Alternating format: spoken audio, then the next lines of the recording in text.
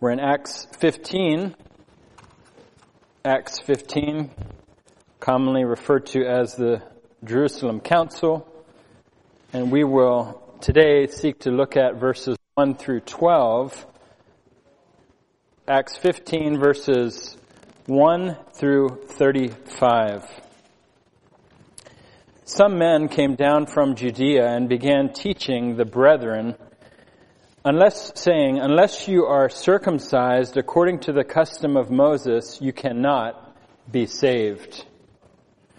And when Paul and Barnabas had great dissension and debate with them, the brethren determined that Paul and Barnabas and some others of them should go up to Jerusalem,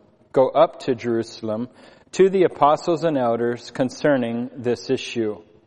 Therefore, being sent on their way by the church, they were passing through Phoenicia and Samaria, describing in detail the conversion of the Gentiles, and were bringing great joy to all the brethren. When they arrived at Jerusalem, they were received by the church and the apostles and the elders, and they reported all that God had done with them. But some of the sect of the Pharisees who had believed stood up, saying, "It is necessary to circumcise them and to direct them to observe the law of Moses." The apostles and the elders came together to look into this matter.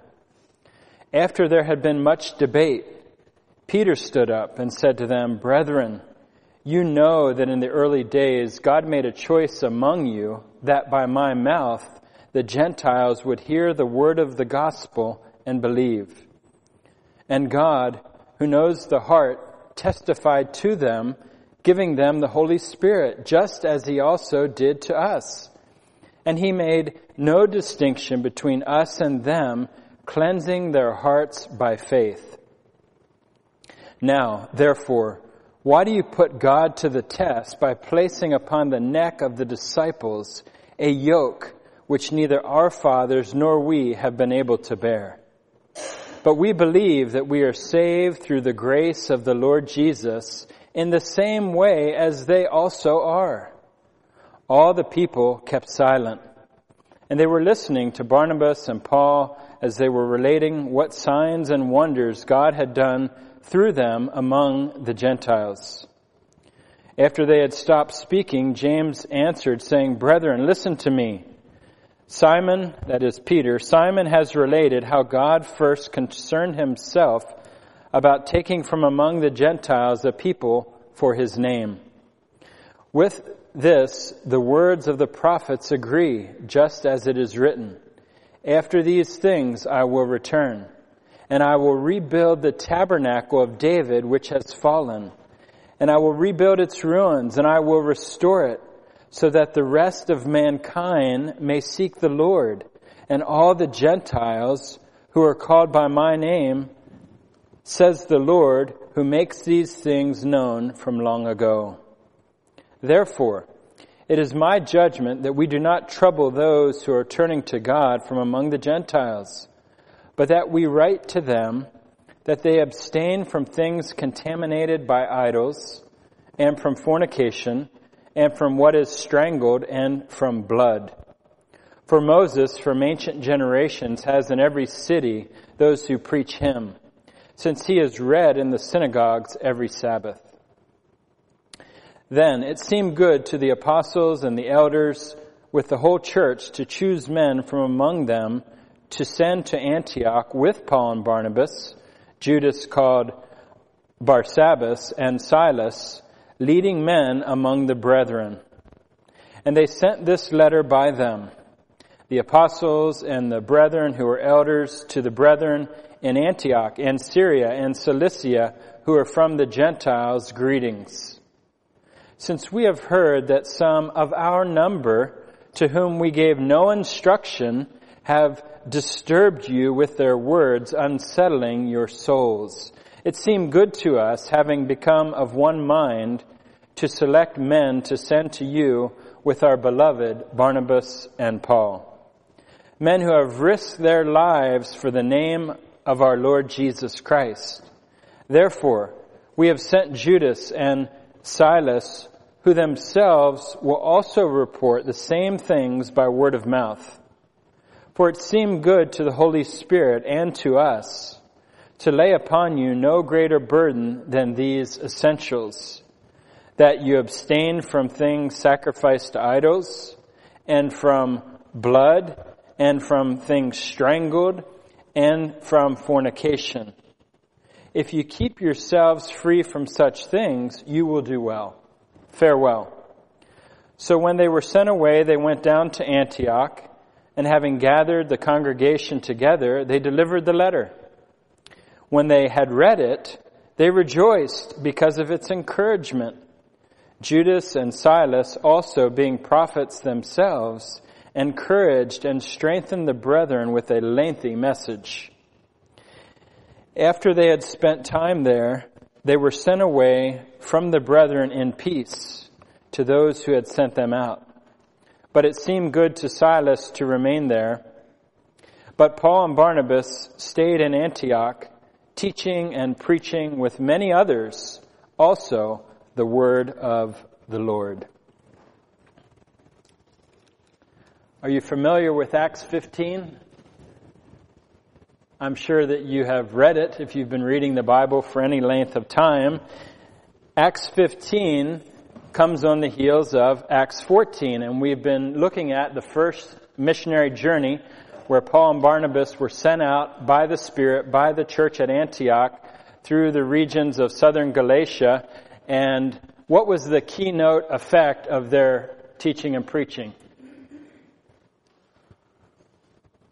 In all those places in Acts 14 in particular, what was the highlight of what happened? The Gentiles were saved. Yes, this was a transition into the new covenant, and God was transitioning the covenant to include all, but obviously the Gentiles in particular were being brought in, and it had no small problem.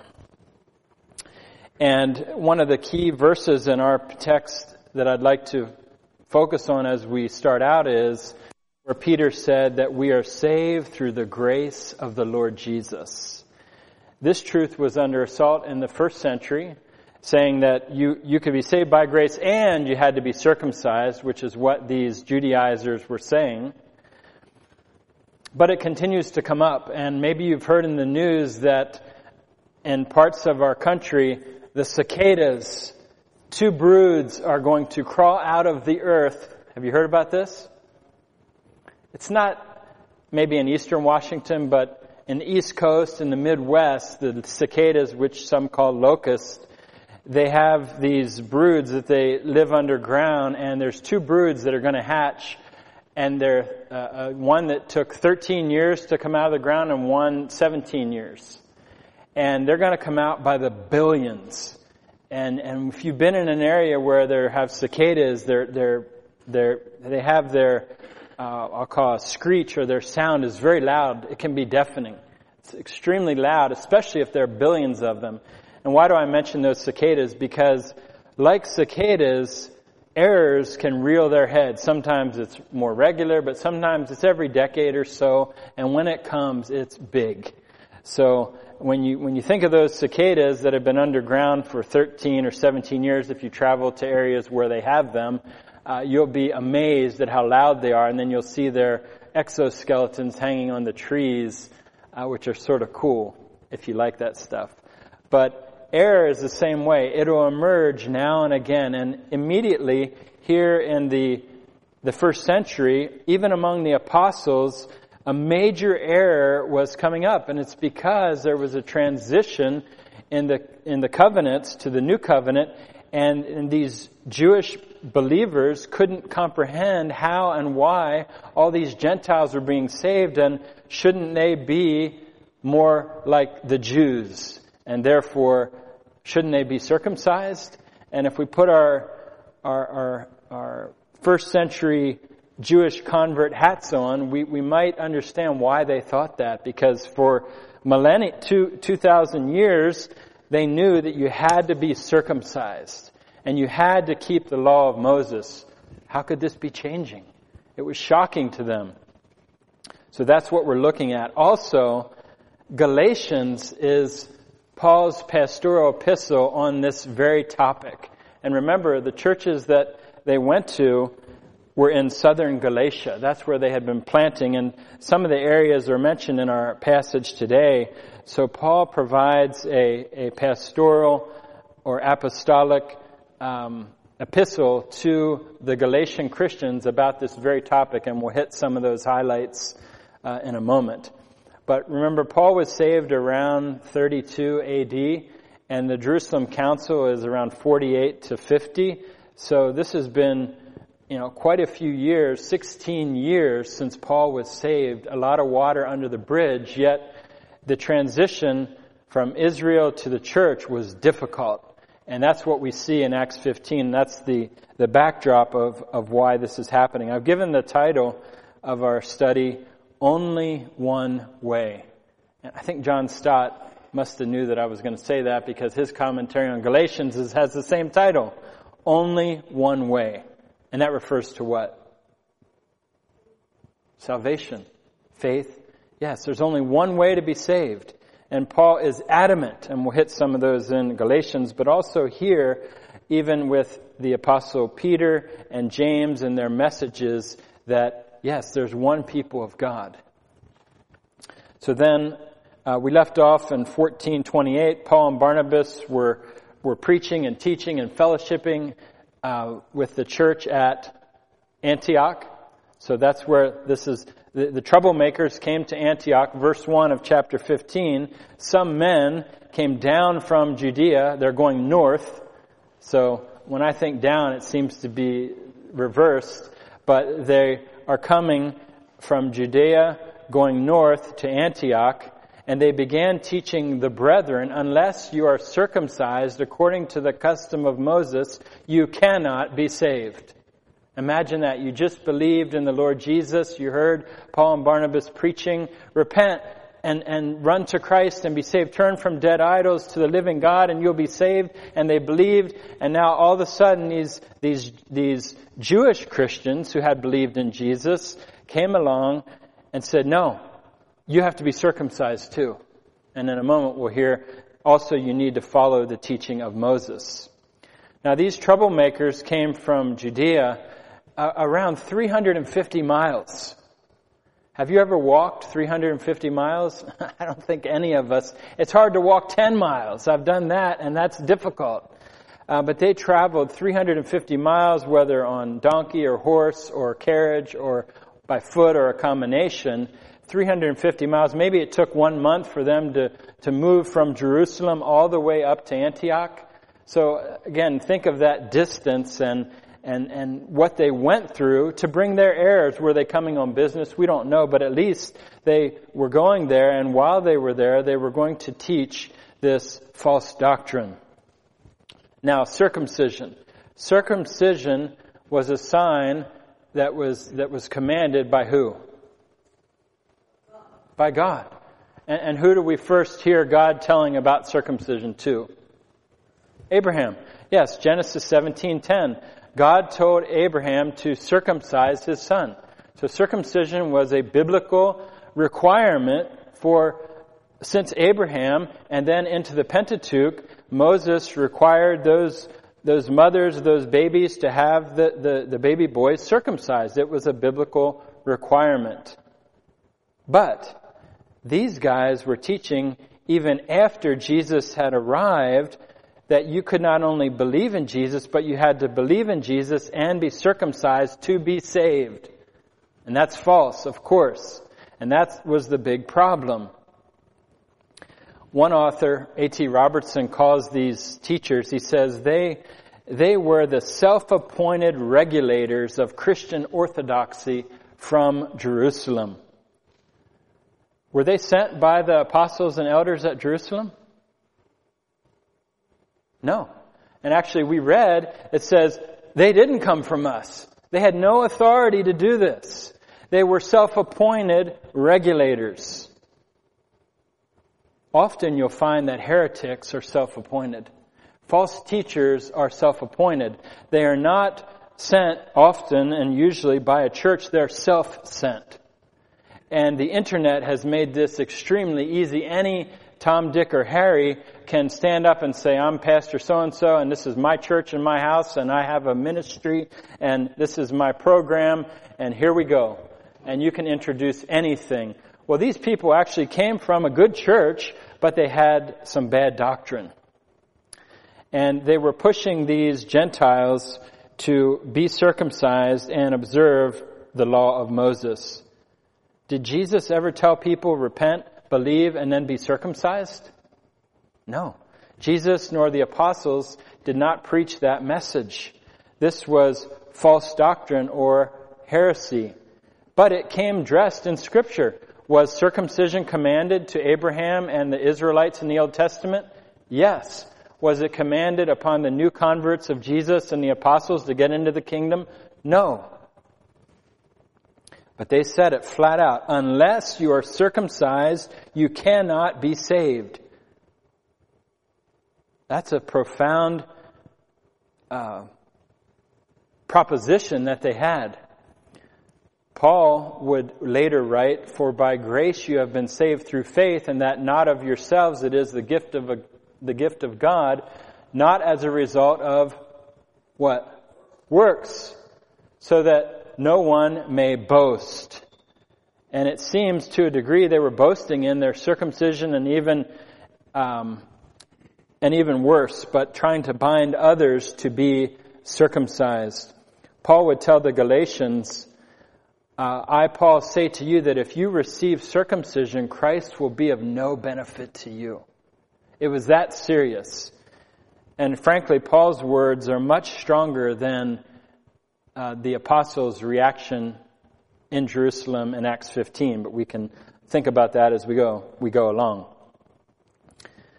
Now, have there been other doctrines that people have said, unless you do this, you can't be saved? Can you think of any? You got to speak in tongues, yeah, or you can't be saved. What else? Yes, there's a whole group of heretics that say, unless you're baptized, you can't get to heaven. Anything else? Slain in the Spirit? You name it. Many things have been stated, whether explicitly or implicitly. Unless you do this, you can't get to heaven. And many legalists or even fundamentalists could say, don't do this or you won't go to heaven. If you wear this or look like this or do this or don't do this, you can't get to heaven. But we know that salvation is by grace. Yes, the disciples of God must follow forth with obedience, not to be saved, but because they have been saved.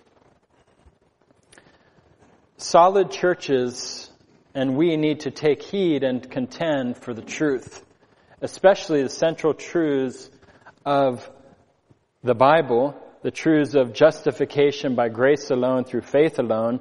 Jude put it this way, contend earnestly for the faith which was once handed down to the saints. So we're going to hear how Paul and Barnabas do that in verse 2 of Acts 15. And when Paul and Barnabas had great dissension and debate with them, the brethren, that is at Antioch, determined that Paul and Barnabas and some others of them should go up to Jerusalem to the apostles and elders concerning this issue, or concerning this question. The Holman Bible, which I really enjoy, translates the beginning of this verse, they had engaged them in serious argument and debate. Is that Christian? Well, let's break out these words a bit. When it says great dissension, actually it's literally not a little. It's saying not a little bit of dissension. And I think John's mentioned this, the grammatical term is aleitotes. It's this deliberate understatement. It wasn't a little bit of dissension, it was great dissension. Paul and Barnabas had great dissension with these false teachers.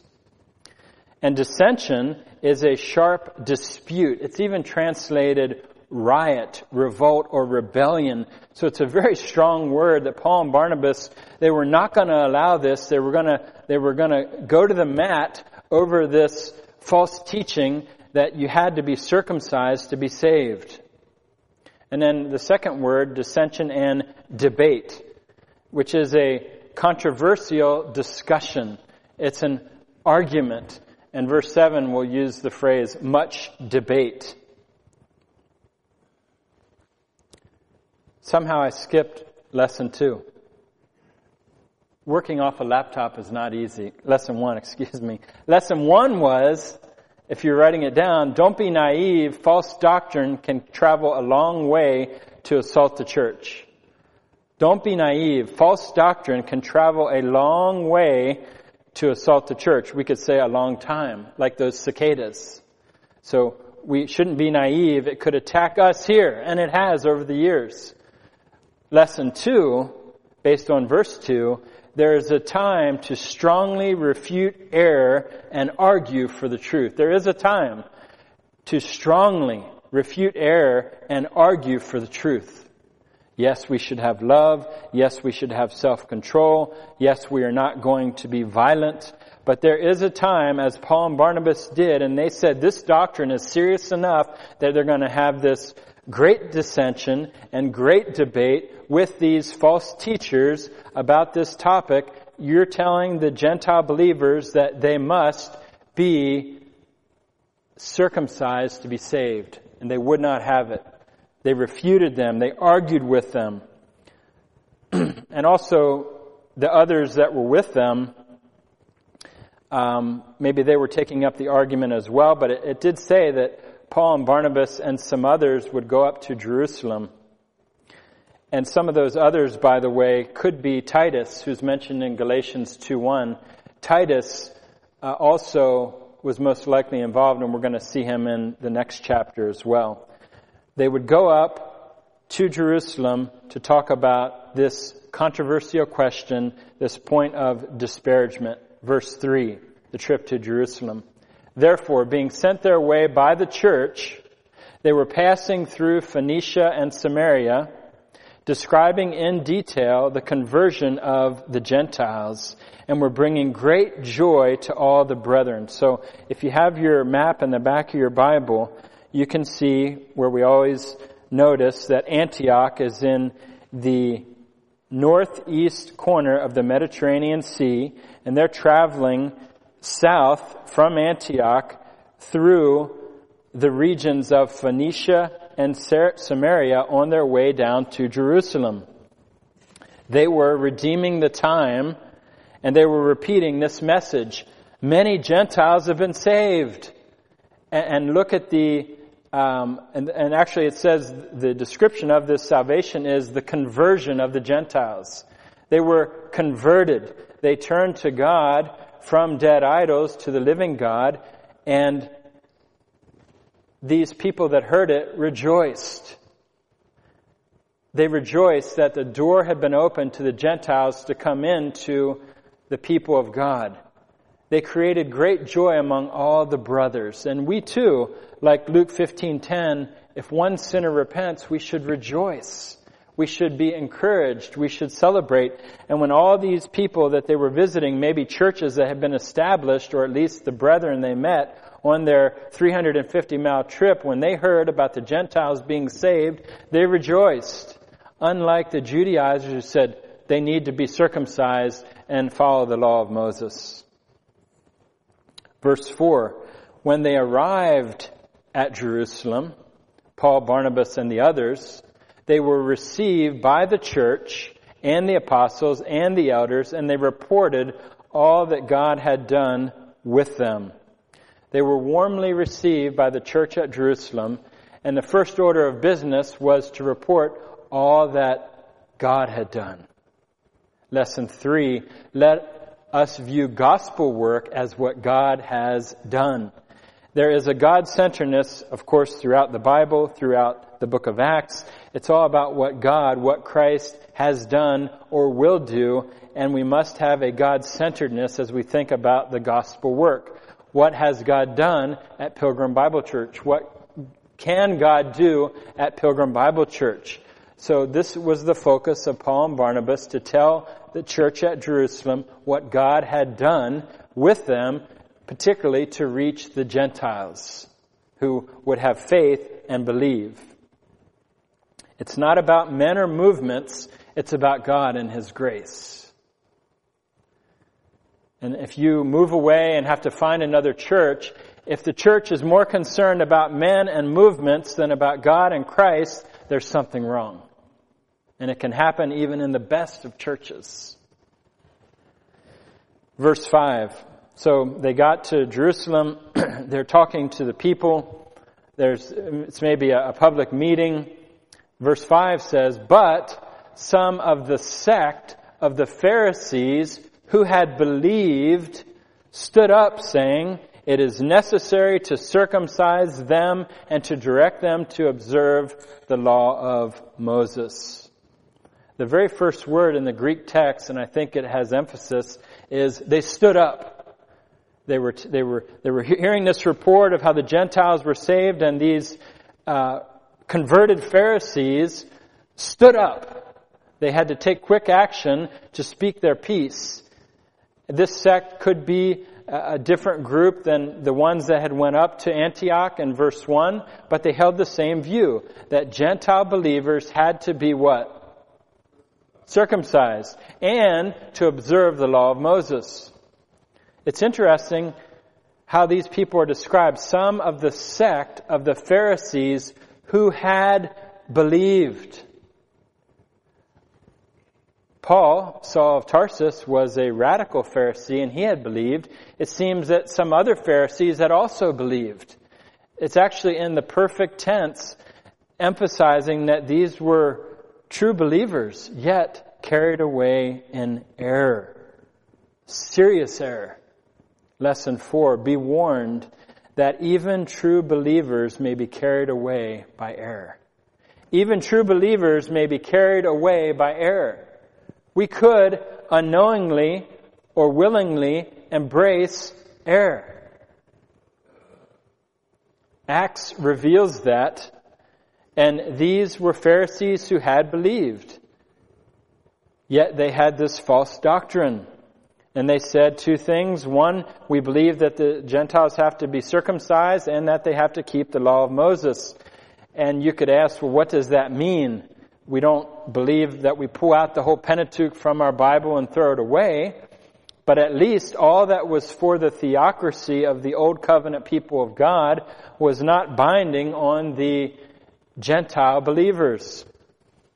And that's a whole other study and discussion. Yes, sir.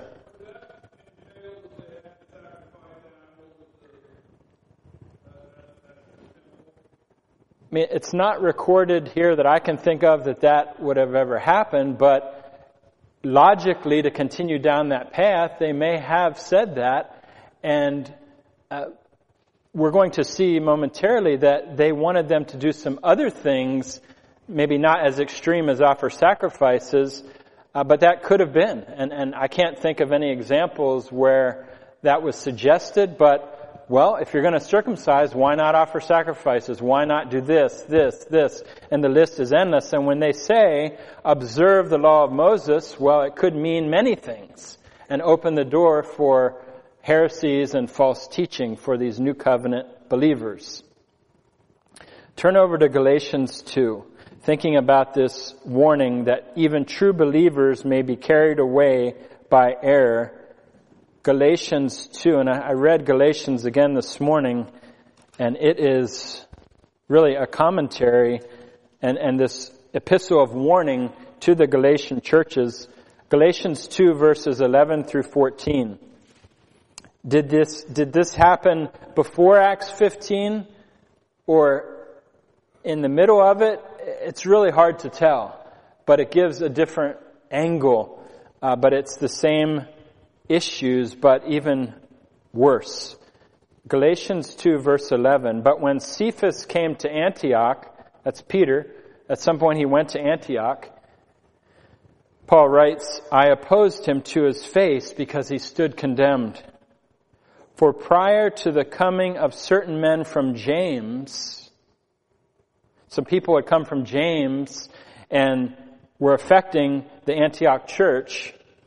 It says, Peter, he used to eat with the Gentiles, but when they came, he began to hold himself aloof, fearing the party of the circumcision. The rest of the Jews, that I would take that, the rest of the Jewish believers, the rest of the Jews joined him in hypocrisy, with the result that even Barnabas was carried away by their hypocrisy.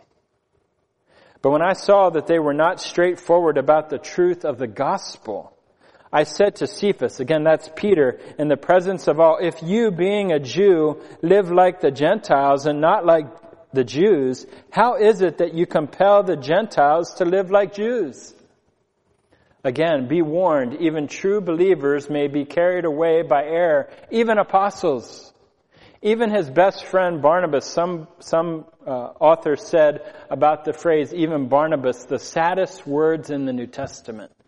His beloved fellow worker, even Barnabas was carried away by his error. Even Peter stood condemned. Even some came down from James. So at some point, in some way, the Judaizers had infiltrated even the elders at the church at Jerusalem. So that's why we're called as elders and the people of God to take heed to ourselves and check our doctrine to make sure it's aligned with Scripture. Some of the sect of the Pharisees who had believed, they were believers who had imbibed a certain error, and that error was Christ plus circumcision. It's sobering, and it should keep us humble. It should keep us to be Bereans, to search the Scripture and make sure that our doctrine and practice align with the Word of God. Verse 6. Again, we're at the council at Jerusalem. Verse 6, the apostles and the elders came together to look into this matter, the matter of circumcision for Gentile believers. Again, how does this relate to Galatians 2? There's a lot of debate about it, but at least it's the same topics. Verse 6, the apostles and elders, and that would be James, Peter, and John, they gathered to research the matter with the other elders there, to look into it, to consider it, to weigh it out and think, well, okay, Jews had to be circumcised and follow the law of Moses, but what about Gentile believers? What do we do? They had to consider it. They had to think about it, because there was a major misunderstanding here. If the Judaizers are right, then we have to tell all these Gentile believers to be circumcised and follow the law of Moses. They had to consider it and think about it and study the matter carefully. Well, then Peter enters the discussion.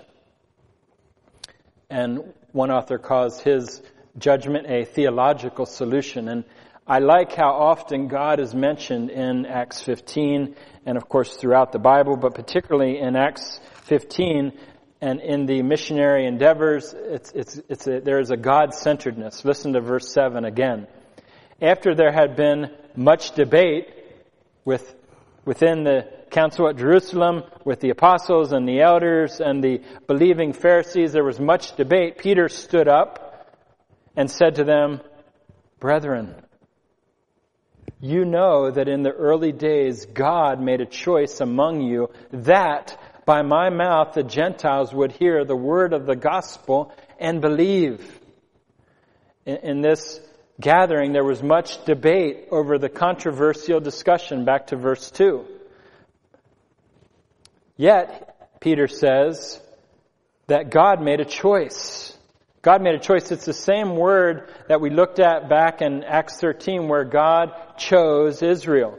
And here it's a little bit different, but it's the same word revealing God's sovereign plan, that God made a choice among you that.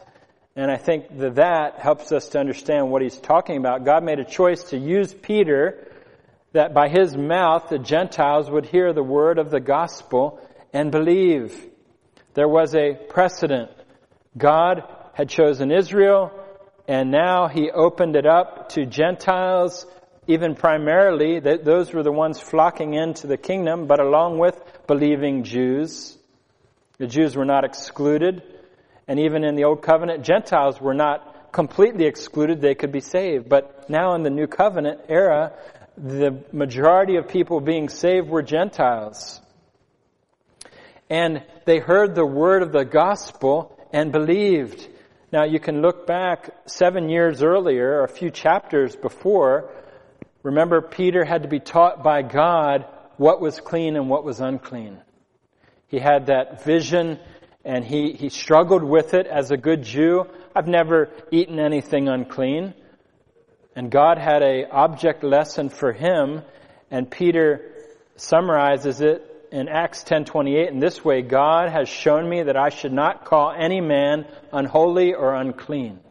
God was showing him that the Gentiles could be saved. They were no longer the ones outside of the covenant. They could be saved and not have to become Jewish proselytes and be circumcised. And actually, when Peter told the story back in Acts 10, he was attacked by the same type of people, and they said to him, "How could you go eat with uncircumcised men? How could you do that, Peter? How could you go eat with Cornelius and his people?" The same mindset, but they were wrong. But I think, again, stepping back, it was hard for them to comprehend. Yes, they had believed in Jesus, but these people were pagans. How could you go eat with them? That was just not right. So they were wrong, but I think we can step back and realize you don't undo 2,000 years of history in even a couple years. It took time for them to understand. It doesn't mean their wrong was okay, their false doctrine, but we can understand a bit why they thought the way they did. But again, 7 years earlier, Peter had been rebuked by the same type of mindset. How could you eat with these people? How could you do that, Peter? But he says, here, he's telling them that the Gentiles believed because God had a plan to use me to bring the gospel to them. Actually, the word of the gospel, the word of the message that Christ died for sinners, repent and believe and you will be saved. That's the word of the gospel, and it was believed. Lesson 5, we could apply this and think a bit like Peter here. Pray that the word of the gospel would be spread and believed. We have to pray. We have to keep praying, Lord, spread your word around the world and may people believe it by your grace. Acts is a history of missions, and it reminds us that we should spread the gospel, and we pray that it would be spread by many others and be believed. Often in our prayer meeting, we've prayed 2 Thessalonians 3:1, that the word of the Lord will run and be glorified, that the word of the Lord will spread rapidly and be glorified. It's a beautiful description that God's word's just running everywhere, and God is being glorified. And we say primarily, Lord, glorify yourself in the salvation of sinners. Well, Peter continues his theme in verse 8, trying to reason with the Judaizers here. And it's challenging had he said what he did in Galatians 2 and then repented of it? I'm not sure. But at least in verse 8, he says, and God, he wrote and spoke, and God, who knows the heart, testified to them, that is the Gentiles, giving them the Holy Spirit, just as he also did to us. So he's making an argument to the Jerusalem church, to the Judaizers, that God saved the Gentiles, and he gave them the Holy Spirit. And verse 9, and he made no distinction between us and them, cleansing their hearts by faith. Concerning the genuineness of Gentile conversions, 3 things. 1, God knows the heart. God knows the heart. He's all-knowing. And secondly, God testified to them, which is a beautiful blessing, and the grammar is it's a dative of advantage. It was a blessing. God testified to them and blessed them by giving them the Holy Spirit as he did for the believing Jews. That was the whole point. Peter had testified previously that Cornelius and his people, they received the Spirit of God. And it was obvious. So God knows the heart. God testified by giving the Spirit. And third, God made no distinction between Jews and Gentiles. He cleansed both of their hearts by what? Faith. And this sounds very much like Paul's words in Galatians 3. There is neither Jew nor Greek. There is neither slave nor free man. There is neither male nor female. For you are all one in Christ Jesus. And if you belong to Christ, then you are Abraham's seed or descendants, heirs according to promise. So whether you're a Jewish believer or a Gentile believer, you have the Holy Spirit and you are the people of God. And Paul even adds in Galatians 3, you're not only the people of God, but you're the descendants of Abraham. We are descendants of Abraham by the grace of God. We're the spiritual children of Abraham. But the Judaizers couldn't get it. They couldn't understand that how could a Gentile be a child of Abraham? It was by faith, by grace. One author said the distinction between ritually pure Jews and morally impure Gentiles had been abolished. That's a good statement. The distinction between ritually pure Jews, by ritual, they had been purified by washings, by sacrifice, by avoiding the Gentile contact, by all the things that the Jews thought they were doing to be pure, yet the morally impure Gentiles were saved by God. That whole dividing line was abolished. There's neither Jew nor Greek in Christ. Their world was rocked. They were so shocked they couldn't understand, and they struggled with this for years. Probably even a decade. 7 years prior, they told Peter the same thing. Why are you hanging out with these Gentiles? The church struggled with this from the beginning. Again, noting the words cleansing their hearts by faith. Who cleansed their hearts? God. God cleansed their hearts by faith. Lesson 6, from first to last, God is the one who saves. From first to last, God is the one who saves. Jonah 2:9, when he was going down in the belly of the fish, he cried out, salvation is of the Lord. Acts 4:12 said there is salvation in no one else but Jesus. From first to last, God is the one who saves. It is His salvation. He cleanses hearts by faith, whether Jew or Gentile. It is by grace through faith, not by circumcision, not by any other law-keeping or works of the law. Verse 10. Peter asked them a question. Penetrating question, a rebuking question. Now, therefore, because of all that I said, why do you put God to the test by placing upon the neck of the disciples a yoke which neither our fathers nor we have been able to bear? What a rebuke. You're putting God to test. They were not merely attacking the Gentiles, they were attacking God. It was that serious. And remember, it says these people had believed.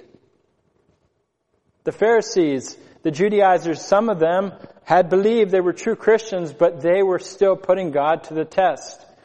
Jesus rebuked the devil, quoting Deuteronomy 6:16 with those words, you shall not put the Lord your God to the test. That's demonic.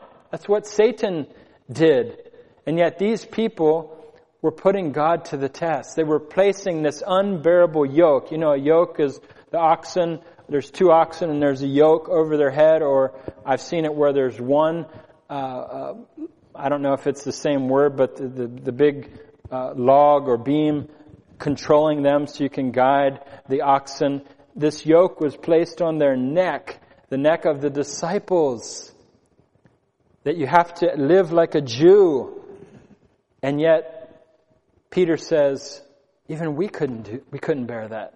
Even we Jews couldn't live up to it. The law had showed us we couldn't be saved. We needed sacrifices because we broke it over and over and over again. And you're going to put that on the necks of these new believers? Paul again in Galatians 5 says something similar. It was for freedom that Christ set us free. Therefore, keep standing firm and do not be subject again to a yoke of slavery.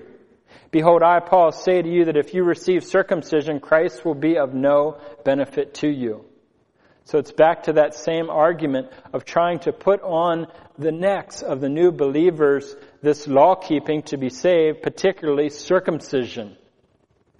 Lesson 7, and how we might apply this is, beware of anyone who seeks to lay a burden on you or on your neck that God hasn't laid. Beware of anyone who seeks to lay a burden on you that God hasn't laid. And we've seen this here. Even some people in our church in past years wanted to lay burdens on the necks of people that God hadn't laid. And that's wicked. That's putting God to the test. And even true Christians can lay burdens like circumcision on the necks of new Christians and utterly discourage them and pull them down and weaken them if what they're saying is listened to. Beware of it. Watch out for it. Be on guard for it. In our church or wherever you could be in years ahead, beware of anyone that tries to put a burden on your neck that God hasn't laid. It's not uncommon. It's not uncommon.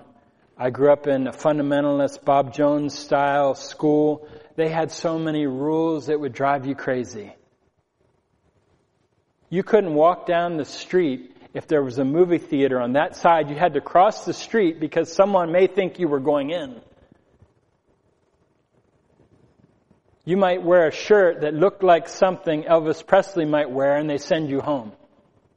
Not because it necessarily broke the school dress code, but because you were appearing worldly. And they really promoted a works salvation. If you just have your hair above your ears, you dress in the right way, you do the right thing, it could be true things and good things. And circumcision had been true. It was a biblical thing, but it had been suspended. It had ended. And they were trying to put that yoke on the believers. And that's why I think that the majority of the Messianic movement is really in error. Trying to compel Gentiles to live like Jews. And maybe you've known some of those folks that are fascinated with Jewishness. We're only to be fascinated with Christ. To lay on the necks of a new believer any rules that are not in the Scripture is testing God. Beware. Legalism, works salvation. You must be baptized to get to heaven. You must do this to get to heaven. Even good things. Baptism is a good thing. It's a command. But you cannot make it a requirement for salvation. And to be very specific, what we had here at our church a decade ago was, well, if you don't homeschool, you're in big trouble. When someone comes to visit our church, the first question that they were asked, do you homeschool? Do you know Christ? Even in a good church, errors creep in. Serious. And up. Some people came to our church and said, you can't work for the government. That's wrong. Where's that in the Scripture? Error creeps in. Beware. Just like in the New Testament, and even we see in Galatians 2 that some of the apostles were carried away with the error. That's why we need to be Bereans and check the Scripture. Is it required by the Bible or not? It's still happening today. Maybe people are not calling us to be circumcised and to follow the law of Moses. Some are pulling out things from the Pentateuch and saying, do this, and do this for a higher level of spirituality. Maybe they don't say to be saved, but there's plenty of cults that say join us or you can't be saved at all. Beware. Verse 11, and we're wrapping it up.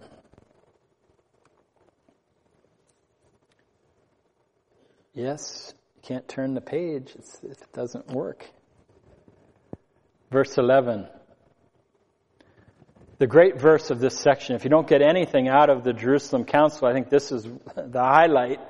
Verse 11, Peter proclaims, but Or rather, we believe that we are saved through the grace of the Lord Jesus in the same way as they also are. We believe, we confess, we tell you that Jews and Gentiles are saved in only one way. It's not by circumcision. It is only by the grace of the Lord Jesus. Lesson 8, every believer is saved in the same way. By grace alone, through Christ alone. These solas are really important. We'll go to the mat as the apostles did. Every believer is saved in the same way, by grace alone, through Christ alone. We are saved through the grace of, or that is found in, the Lord Jesus Christ. We're saved by looking to Him and getting His righteousness, and He gets our sin. It's His grace. It wasn't earned. It's the grace found in Christ. That's how we're saved. And other verses here tell us it's through faith. But it's through grace alone, through Christ alone. Listen to this by another author. The author of salvation is God. The source of salvation is Jesus. And the means of salvation is free grace. And I'll add, and the instrument to receive salvation is faith. It's all about God's grace. And again, those solas are critical. Every believer is saved in the same way, by grace alone, through Christ alone. It's that clear. It's very straightforward in the Bible. The message is plain. Verse 12, the response at Jerusalem, at the church at Jerusalem. All the people kept silent. I think it was irrefutable. They kept silent. There was no response. There was no argument.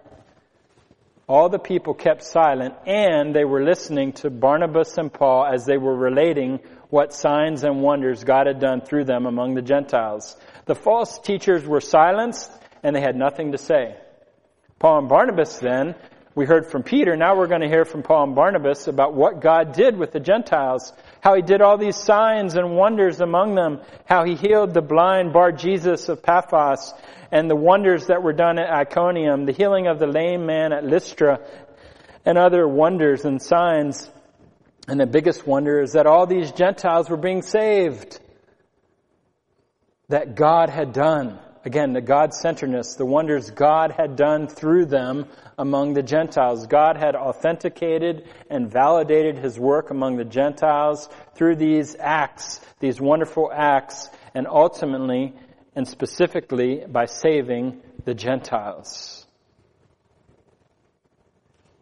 In review, don't be naive. False doctrine can travel a long way to assault the church.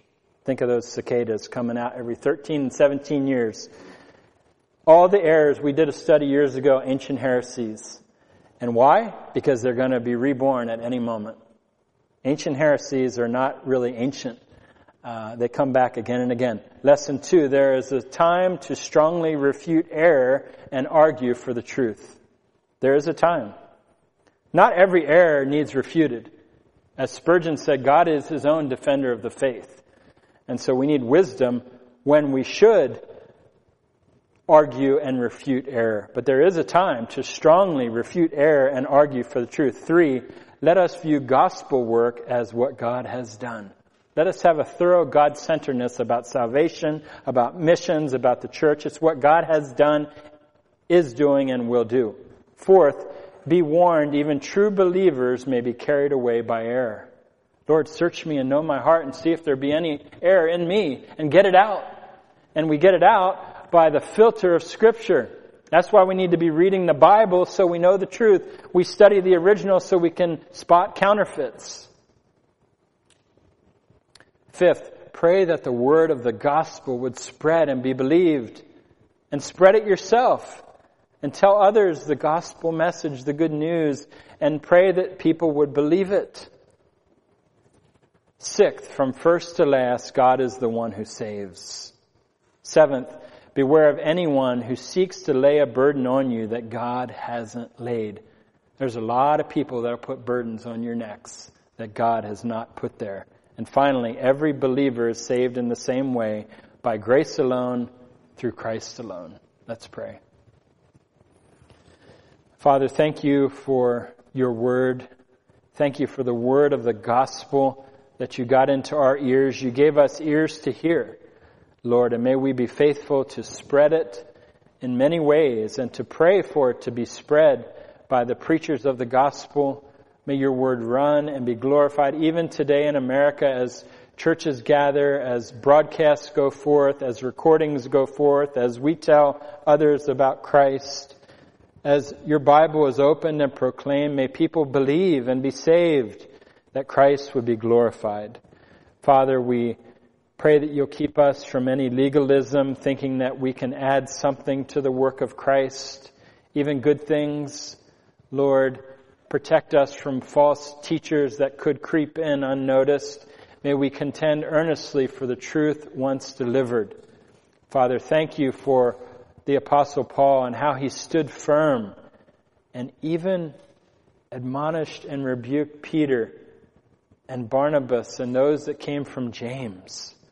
Lord God, purify us, correct us, and lead us in the everlasting way. Thank you for your kindness and your mercy. Be with us as we continue to fellowship and worship you. In Jesus' name, amen.